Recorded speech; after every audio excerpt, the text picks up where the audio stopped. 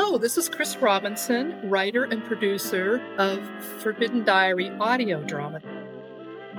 I'm excited to have Jim Zobel here with me today. He's the archivist at the General Douglas MacArthur Memorial in Norfolk, Virginia. And we're going to talk about General MacArthur in 1942 and what's going on in and around Natalie Crowder's world in episodes 7 and 8 that take place January 1st to about mid-March 1942. Welcome, Jim. Thank you. Thanks for having me. Well, thank you for joining me. Before we start, tell me about the General Douglas MacArthur Memorial and your association with it. We are the final resting place of General Douglas MacArthur, as well as his wife, Jean. In 1960, he made a deal with the city of Norfolk to donate all of his artifacts, all of his library, all the papers that he had collected throughout his life to the city of Norfolk. And so it came here in that time period between 1960 and 1964. And General MacArthur died in 1964, and that was really basically the opening of the MacArthur Memorial some 60 years ago now. In that long, we've collected probably 5 times as much material as came down with General MacArthur's original collection. This is housed in the 9-Gallery Museum, which is in the old City Hall building of Norfolk, which was built in 1850. That, as well as holds the rotunda in which the crypt of General MacArthur and his wife are housed in. And then we have a visitor center that was built in 2014, and we have a separate archives and research center that, as well as an education center that's been established here for over 50 years. And basically that's what our main job is these days is education. We reach some 100,000 or more kids personally every year, and then through internet and outreach, we reach millions. So it's a very vibrant center that we have, and very glad that I was able to land here. And so how did you land there? I went to the school here, Old Dominion University, and the MacArthur archives were right close by, and I studied military history, and so it made it a very easy jump to come over here every day. So that's basically what it was. And when I graduated, the guy who was the archivist here basically said, I'm leaving, you want my job? And so I sat down in the chair. And you actually know Natalie's son, B.D. Crowder, through your association with the MacArthur Memorial. I met him in 2005. We had a big exhibit for the civilian internees here. And he came down here, and I remember meeting him and talking to him because I knew about Natalie's book. It was a very famous book. And he brought down about 30 or 40 copies that he had left in the family and donated them here. And we've sold those regularly over the years, probably running down almost to the end right now. But I've always felt very fortunate that, I got to meet a lot of these people that, you talk about. And I wish I had gotten into the business about 10 years earlier because everybody was still alive, all the older people that were at St. Thomas. And so basically I've gotten to notice the younger people over the years. Their children and grandchildren. Exactly. Well, I spent quite a few days researching at the MacArthur Memorial's library and looking at all these archived prison art, people's letters. I think it's about as close as I can get to being in Natalie's shoes, and that's really quite inspirational. Where did these artifacts come from? Well, the early 1990s, I met a few ladies from St. Thomas. And just for the listeners, St. Thomas was a big civilian prison in Manila, right? Yes, and about 6 of them came down here, and we did oral histories with them, and that was really my initiation into the whole story of the civilian internees. I mean, I'd always known about it, but it didn't really come home to me until I met all of them, because they were all there during the war. And to me, it had kind of been, stories and books before that. And once I met them, that made it real to me. And so I got to be real close with a lot of them. Over the years, at least, as you've seen, about 40 different families have donated materials here.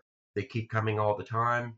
So I go to all their reunions, and I still talk to all these people regularly. So basically, that's how it all got here, is just contact. What do you consider your most significant artifacts? Well, it's amazing, the things that still come in. The latest donation we had, a large collection of artifacts, came from Jane Donor, and her married name was Fredrickson, but she was taken as a civilian internee down on Cebu, and then she was moved to St. Thomas, and their family saved everything. When the nurses the U.S. Army nurses that were captured on Corregidor, they all served at St. Thomas because the Japanese didn't know what to do with them. Women aren't in the Army, and that was their philosophy, so they put them in the civilian internee camp. And when they left, they got brand new uniforms, and they left all the stuff that they had worn throughout camp right there. And so almost every kind of memorabilia they had in the camp, the donors collected everything and somehow got it back to the United States because, People were only allowed to take so much. And so things like that, artwork that people did, toys and stuffed animals they had, in which they ate the beans out of the stuffed animals. They were all starving. And so a lot of these things have real significance. The coolest things I like, though, are when they all left and they all got out, they would write their names on shirts and whatnot, and everybody would stitch the name on it. But things like that are out there. The thing that we do look for is, where's that flag? After they got liberated and they hung that flag over the balcony at Santa Tomas, who's got that? Nobody knows. And that's the holy grail of civilian attorney artifacts right there. So, these things are still out there. And so now people can see some of these artifacts because the MacArthur Memorial is opening a military and civilian POW exhibit in September of 2023. What's the exact date? That's going to be September 30th is going to be the opening for that. This is probably the only exhibit that will have the story of the military as well as civilian prisoners in the Philippines. We're looking forward to the opening, but it's a very somber occasion. Something a lot of people don't really know about. We're going to cover the entire story, and it's just history. It's what it is. So this will open on the 30th of September. Then this will stay up for about 2 years. And you'll be able to see all those civilian attorney artifacts. Same with the story of the military prisoners. Are we going to see any of the Baguio internment camp artifacts? Oh, yeah. We'll have many, many, many artifacts. I don't know if we have any of Natalie's things. Natalie died a long time before I really got into this searching business. I think that we'll have quotes from Natalie because, the book is such a mainstay of what happens up north. I think there will definitely be quotes from her because we'll have quotes throughout of all internees from the various camps. So it's really their words that are telling the story. Where can people get more information about this exhibit and about the MacArthur Memorial? www.macarthurmemorial.org. I think we'll get a lot of press for it. Oh, I think so.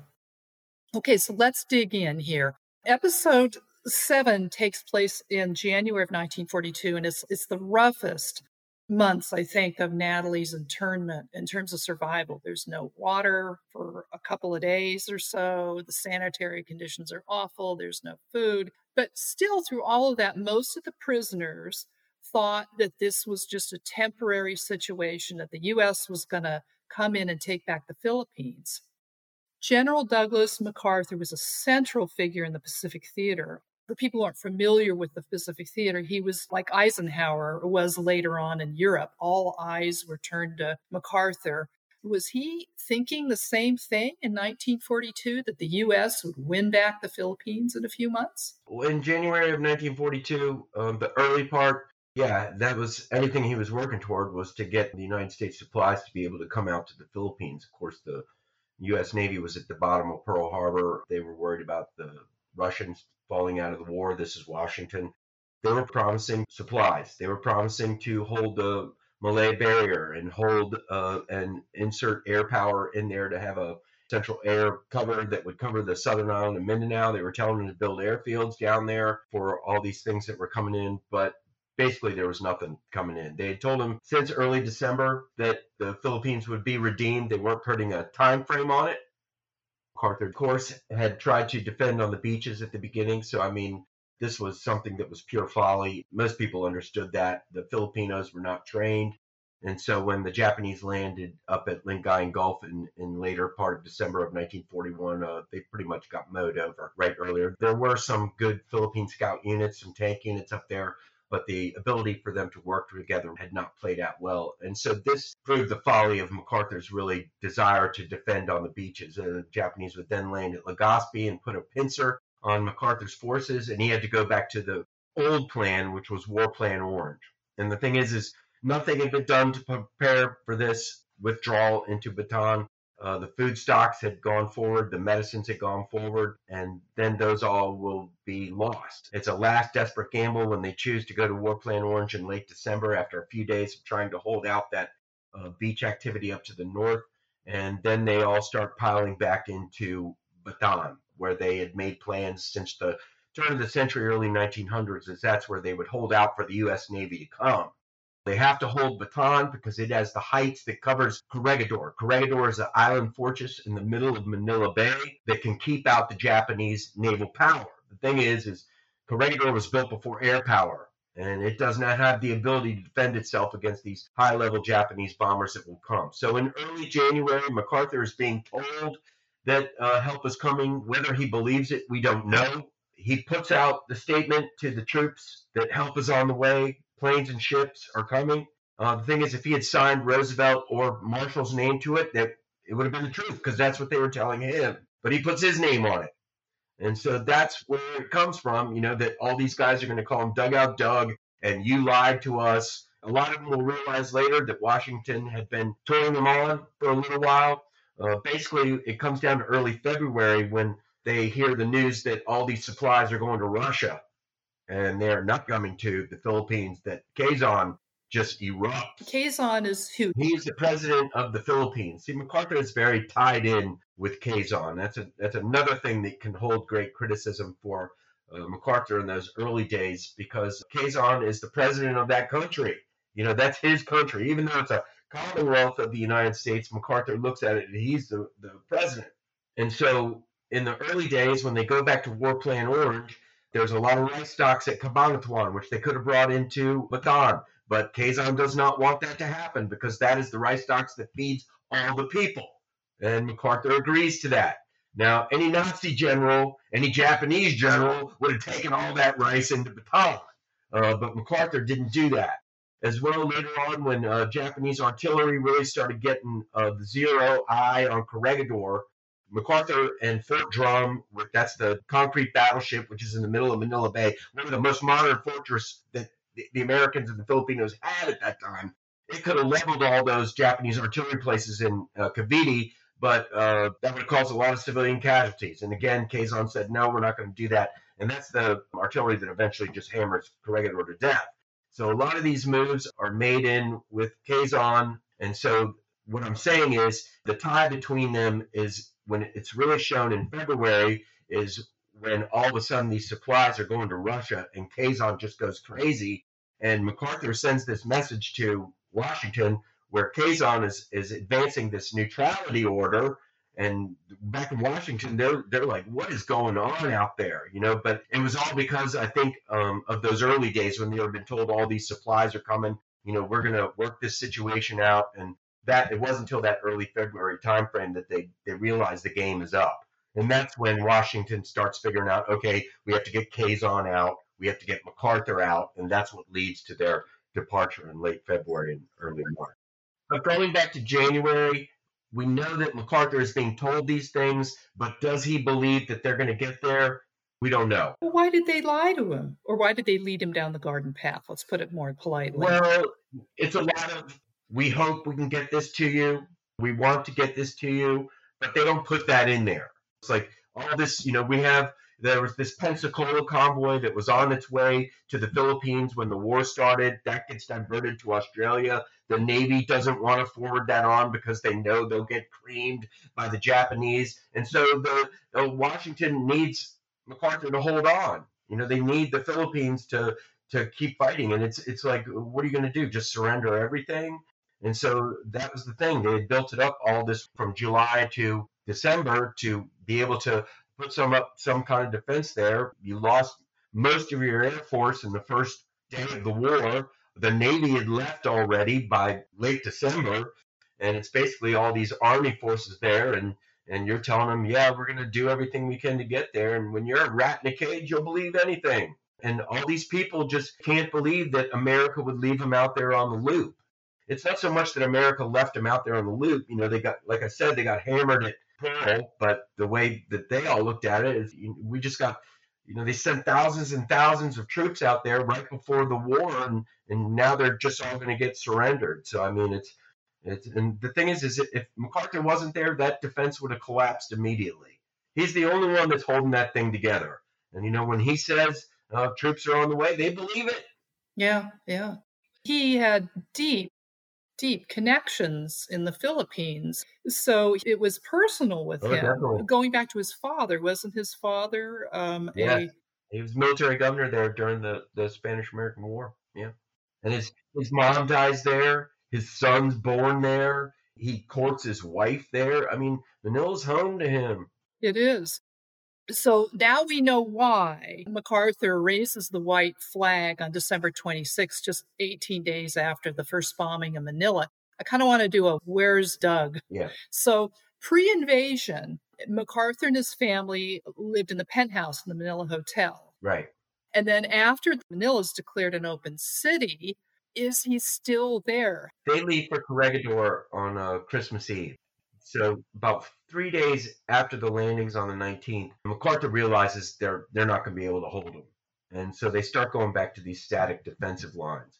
But he knows he's got to declare Manila open city. He had thought it a couple of weeks earlier, and that they were going to have to go back to War Plan Orange. But he waited for that, to see what happened on the beach. But it was obvious that all these untrained Filipinos weren't going to be able to do it. What was Plan Orange? Plan Orange was if the Japanese invade, you go back to the Bataan Peninsula, you hold Bataan because that has the heights that control Corregidor, and you keep the Japanese out of Manila Bay until the United States Navy can come and rescue you. That was the plan. But the Navy wasn't coming, and like I said, air power had changed the whole balance of warfare forever. Well, let's talk about Corregidor. So they called it the Rock. So that is this fortress in Manila Bay, and it has tunnels. It's a huge garrison, isn't it? Yes, it's an outdated military post. It has large caliber guns, 10-inch disappearing rifles, 12, a couple of maybe two modern 12-inchers.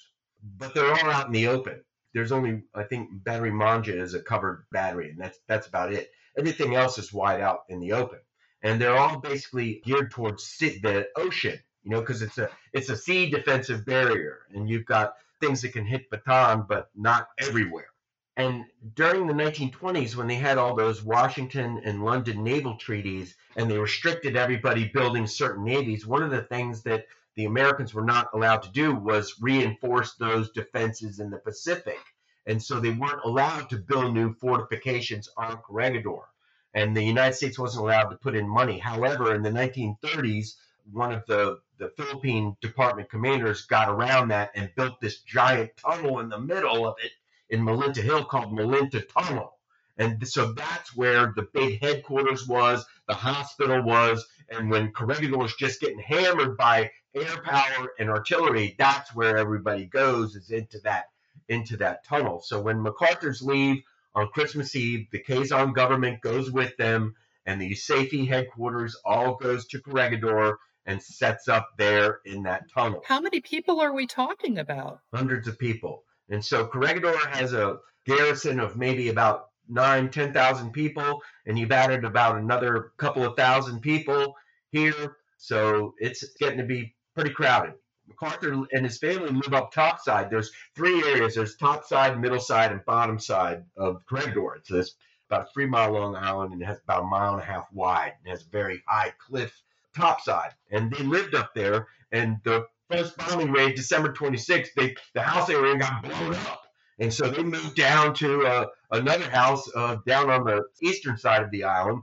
And MacArthur lived there the whole time. Gene and Arthur would stay in the tunnel at night usually, but MacArthur would stay in that house until like the last few days when artillery got really bad right before they got pulled out. President Quezon was there too, right? Right, yeah. He's in there, very bad tuberculosis. They have his reinauguration just outside the tunnels.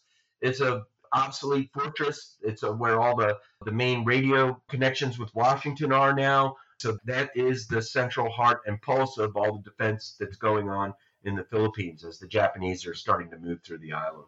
So by the end of January 42, was America holding any of its Commonwealth territory to the Philippines at all? They are still in control of Bataan. They have fought the Japanese pretty much to a standstill come about mid-February because the Japanese had removed some troops early on after they took Manila, which they saw as the prize instead of the army that was on Bataan. And so then the Americans and the Filipinos fought them tenaciously for those first month and a half, basically. And then there's also resistance going on down on Mindanao, down on Cebu, down on Negros, Panay. But these are people that are pulling up into the hills because the the Japanese just have, without air power, the Americans are just at the whim of the Japanese. They've become ensconced on Bataan by early January 7th. They're all inside Bataan. And so now I want to shift gears and talk a little bit about the Japanese take over the Philippines. And you touched on that, but I want to ask a couple more questions. It's really clear from Natalie's diary that the Japanese are, they're taking over the running of the Philippine cities and towns like Baguio. Right. Was Baguio a significant place? Wasn't it the summer capital? Yeah, it's the summer capital of the Philippines. It also has a army contingent there at Camp John Hay, as well as some 26 Cavalry Philippine Scout units got separated up there after the invasion. They didn't get down to Bataan. They moved up to Baguio. Baguio, as well, is very in close proximity to the invasion beaches. All they had to do was go, I think, from Rosario up the heights to Baguio, and they seized that very early, like right around Christmas. And they throw Natalie and the rest of them first at Brent School and then to Camp John Hay. But yes, they come in, they take over everything. People there talk about Japanese that work there in the city were then working for the Japanese army. So that's basically the way it's going to go. And you always wonder, if the Japanese had not gone in and just started slapping everybody around, chaining people up to lampposts, what would have happened? But that stuff starts happening immediately. To Filipinos, to anybody. That's the deal breaker from the beginning. Did the Imperial Army plan for how to take over the day-to-day running in the Philippines and on the thousands of soldiers and civilians they would imprison? Did they just figure, well, we'll just use the same operating procedures we used over in China and Korea? Or was the Philippines different? They prepare to go in there. They print money like they do for all these places that they're going to go into. They've got structures of what they're going to do. It's different in a sense of, with the military as with the civilians. But the Japanese are establishing order. They're Asia for the Asians. They're going to be in control of it. And like I said, they show up in the capital, and if you don't bow, even to the lowliest private, you're getting slapped around. And, people that resist, like the Japanese, hey, I like that car. That's mine now. I like that house. That's mine now. We're taking all of this. And that's not all of them, but it's a preponderance of them. And that sets the tone for everything immediately. And that's why later on, you're going to have all this guerrilla resistance easily crop up all over the Philippines. But that's what I was saying. What would have happened if it really was, let's spread the greater East Coast prosperity sphere, which was what they told all these new colonies that they have that they were going to do. But it really wasn't that way. It was, we're in control and we're going to do whatever we want. And that was just the mindset of that time. It's 80 years ago. It's what was, it's just history. People have analyzed every bit of it, every psychological reason for it over the years. But that was the time frame, and that was their mind frame. Yep. And the redistribution of wealth was one of the first things they did. They took over the banks. Natalie wrote that they got wealthy Japanese businessmen to draw straws to take over the business. Commerce still had to take place. Crops still had to be grown. So I'm assuming this was done with the blessing of the Imperial Army. Oh, sure. When the surrender does come, they don't expect as many as they're going to be. As far as being prepared, they have plans for these things. But say we've planned for 25,000 surrenders. We've got 80,000. They don't change the plan. The plan stays the same. So it's if you go into an area and we're going to do this, but circumstances are totally different from the plan, they don't change the plan. It stays the same. So it's neglect. It's not caring. It's that's the way life is. There is the Imperial Japanese Army, and then they take precedence over Japanese civilians, of course, the Filipinos, the Igorots, the Chinese. They take precedent over it doesn't really matter. Even the lowliest soldier does not mess with the Japanese army. It was a very brutal military structure. They were not kind to the foot soldiers. It goes from top down. General slaps the colonel slaps the captain, and it goes down to the lowliest soldier. And who do I have to slap? Well, prisoners and civilians. That's where it goes. There's tons of stories of Japanese doing great acts of kindness, but it's not the preponderance. The Japanese civilians were very much, at least the guards, were very much a part of Natalie's life in prison. They were also left destitute as well. Or was that not the case? That's the way it becomes for everyone. You get towards the later days, nobody's in a good position. How did the shift from Americans to Japanese being in charge affect the Filipinos? They want the Americans back. That's the main thing that really ticks off the Japanese. They can't understand why the Filipinos have this attachment to the colonials. We have a lot of Philippine guerrilla propaganda posters they all made, and it's right stark. There's, we know that the aid is coming from the United States. Do you want to sit there and live under tyranny and oppression? And, when we know if we hold out, we're going to have the better days back again. And that's the way they looked at it. It goes back to that. It was a stark, drastic change from American Commonwealth to Japanese puppet state. The Japanese come in that city, you're seeing people chained up to lampposts, everybody's getting slapped around. Yeah, it's not a safe place to walk around. It's immediate, and everybody knows it. September, October, you've got guerrilla uprisings on almost all the islands. And that's only, 5 months? They're not just Americans uprising, it's all Filipinos. They've had enough already. And the Igorots sounded like they just went back up to the mountains. You've got all the Ifugao people that are up there in the northern area, in the Cordillera and whatnot, up north of Baguio. And then the Igorot that did help with the Bataan defense. There's a very famous episodes with them. But yes, I think a lot of those people, the ETA, that are up near Bamban, they all do go back. But a lot of people do. A lot of Filipinos leave Manila. They try to go live in the country, just to stay away from the Japanese. Eventually, it'll come down to food. Once the Japanese take over, those rice shipments from Thailand stop. And that's the main breadbasket of the Philippines. They don't grow enough rice for themselves in the Philippines. It goes to Thailand. And so they're going to start getting hungry real quick, especially when the Japanese turn all the Panay rice areas in trying to grow cotton. And that's going to be a big fiasco that's going to cause even more starvation. So it's going to be a bad scene all the way around. These people trying to live out in the woods, and the native, Ifugao and like you said, the Igorot, they'll be fine, because they can live on anything, and they'll live up in the woods. And the Japanese don't want to go after them. They do not want to go in the woods looking for people. I don't know if I would either. So by the end of episode 8, the prisoners hear about the fall of Singapore, February 15. But in prison, they're sheltered by news. So they're still thinking that their situation is temporary, and they're enjoying discussing MacArthur's schools of thought. But the prisoners' optimism is soon squelched by the fall of Bataan and Corregidor, and that's what happens in the next 2 episodes. So we're going to talk about that in the next interview with Jim Zobel of the General Douglas MacArthur Memorial in Norfolk, Virginia. And I can't emphasize enough how great this museum is. When you talked about Natalie or Fred Crowder, who's Beatty, donating all of those books, I got one of his books, and that's how I found out about all of this. I was visiting the MacArthur Memorial, and I didn't know that. I didn't know that Fred had donated those books, so that's really fun to know that. But I can't emphasize how great, what a gem this museum is. So if you're in the area, be sure to visit it, and also the POW exhibit, which sounds absolutely fascinating.